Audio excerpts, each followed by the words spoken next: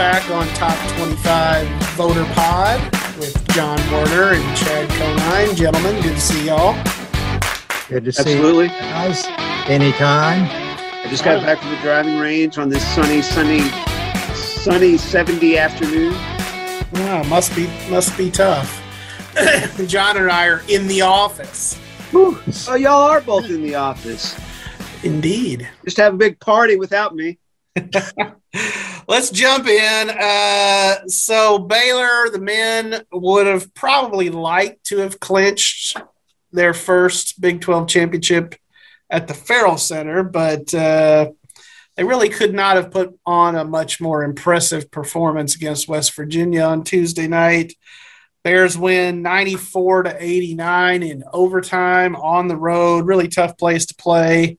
That came just 9 days after COVID protocol, after the Bears came back from that. So just, Johnny, just how impressive of a game was this for Baylor? I got to say, I wasn't expecting it at all. Like you said, it's a tough place to play. West Virginia had won 6 of 7 games, playing great.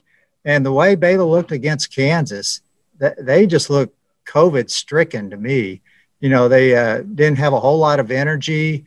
They shot terribly. They defended terribly. They rebounded terribly. And they fixed a lot of those things, in about as key a game as you could have. And, they shot over 50% against West Virginia, over 40% from the three, and just made some great plays at the end of regulation. Matthew Meyer really gave him a huge spark off the bench, 18 points. Jared Butler made a tremendous drive with 2 seconds left against Derek Culver, just went really strong to the basket to tie it up. And then Davion Mitchell just took over in overtime and, made a bunch of big shots. And it was highly impressive. Yeah. So with that in mind, let me pose this one to Chad. Baylor wins the Big 12, pretty tough basketball conference. We've addressed that all year. With Michigan losing, last night as well. That was kind of a shocking score, 76-53 to Illinois. Anyway, Baylor doesn't get a number 1 seed. Chad? Yeah, I don't know if they would have lost last night.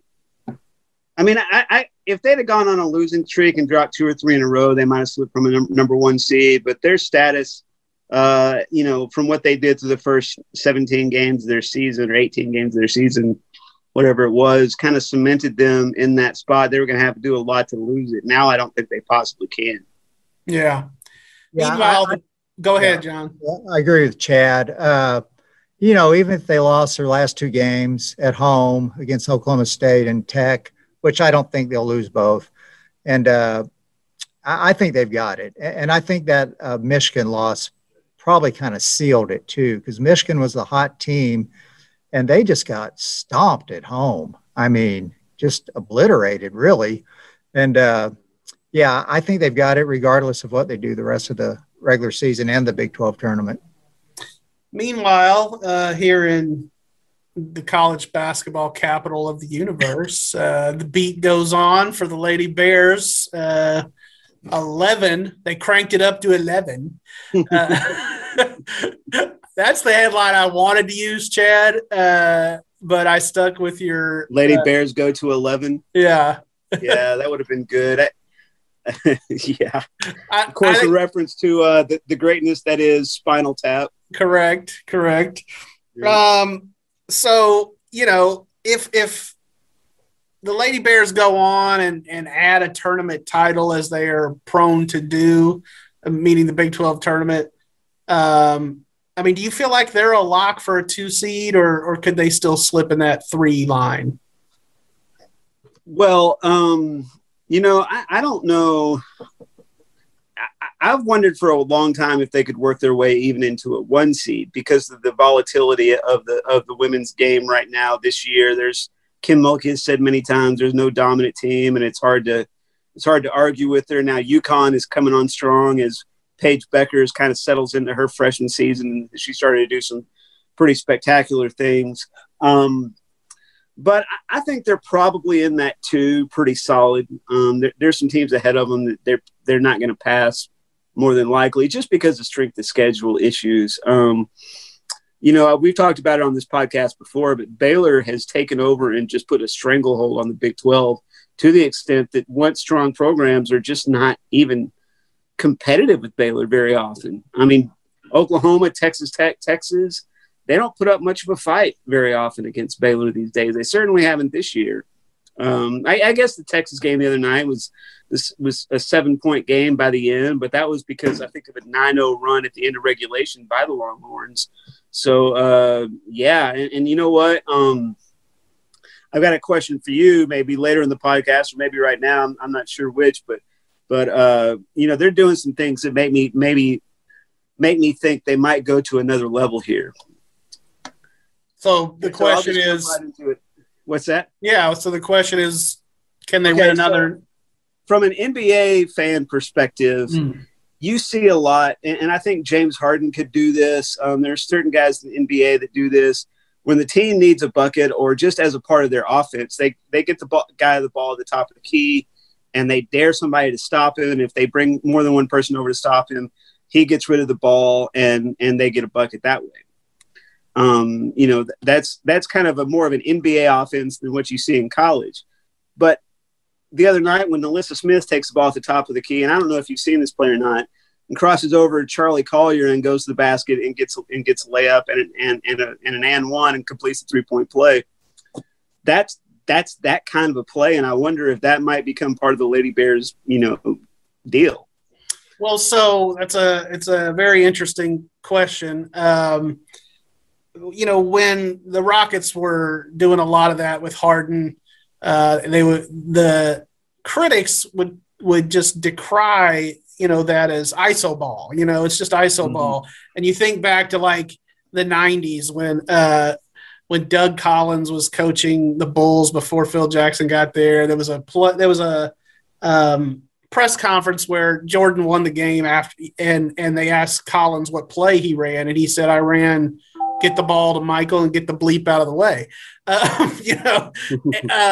But the thing about that is, in the modern game, and certainly in the NBA, it is more there's more strategy there than you might just realize off the surface. Like when the Rockets were doing it, they would, they'd set a lot of picks and they would try to free up mismatches. And when they had the mismatch that they wanted, then they would attack that and try to expose it.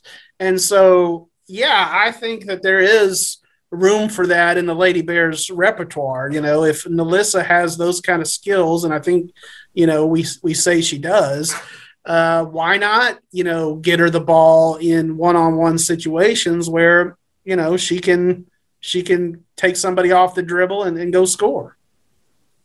Yeah, that's kind of how I see it now. Whether or not the Lady Bears are willing to throw another wrinkle into what they do here late in the season. But I mean, why not? When she can make plays like that against, the supposed number 1 draft pick. Well, why don't you send this podcast to Kim and just link this part of it and say, "Hey, we got a little suggestion for you, Kim." That's bcherry at wacotrib.com. So Chad mentioned, former schools that used to be good when he was talking about the Lady Bears dominance. One of those schools that used to be good kind of on the men's side is Kansas. We've talked a lot about the Jayhawks this year. How about that for a segue?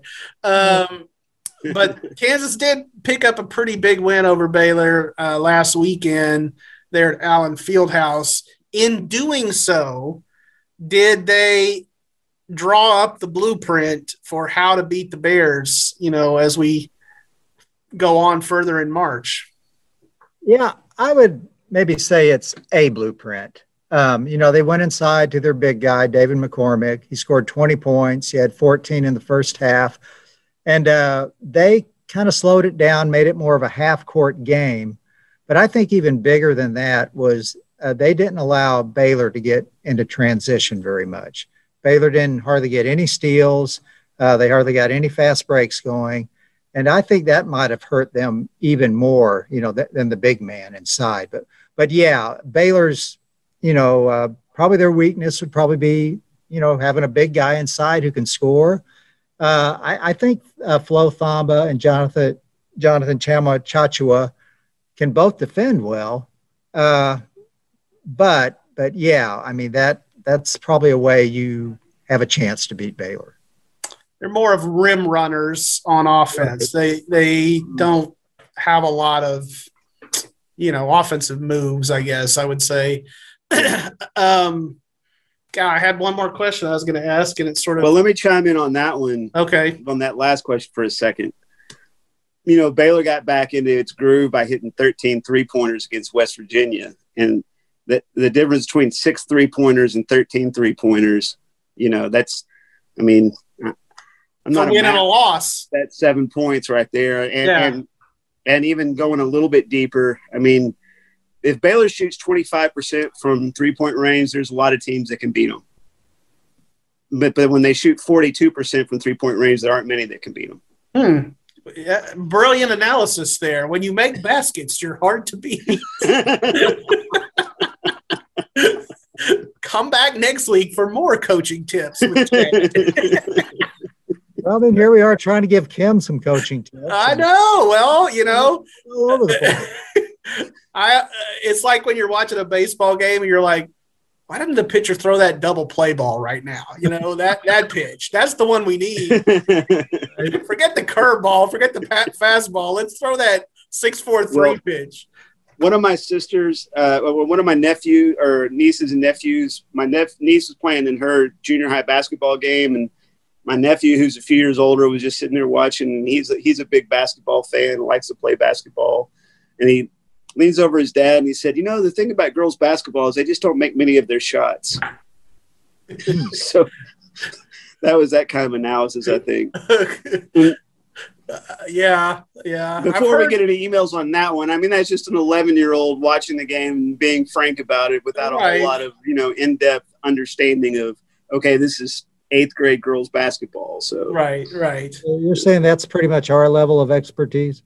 Yeah, that's kind of where we're at. I think we've had a few missed layups in this podcast. And with that, I can't remember the other question I was going to ask, but I think that seems like a pretty good place to. We'll save some ammo for our postseason podcast. I mean that I don't know that that's a real good place to stop, but just put it at the bank as one of our 60 that we have to do this month. Good call. All right, we'll see y'all next week.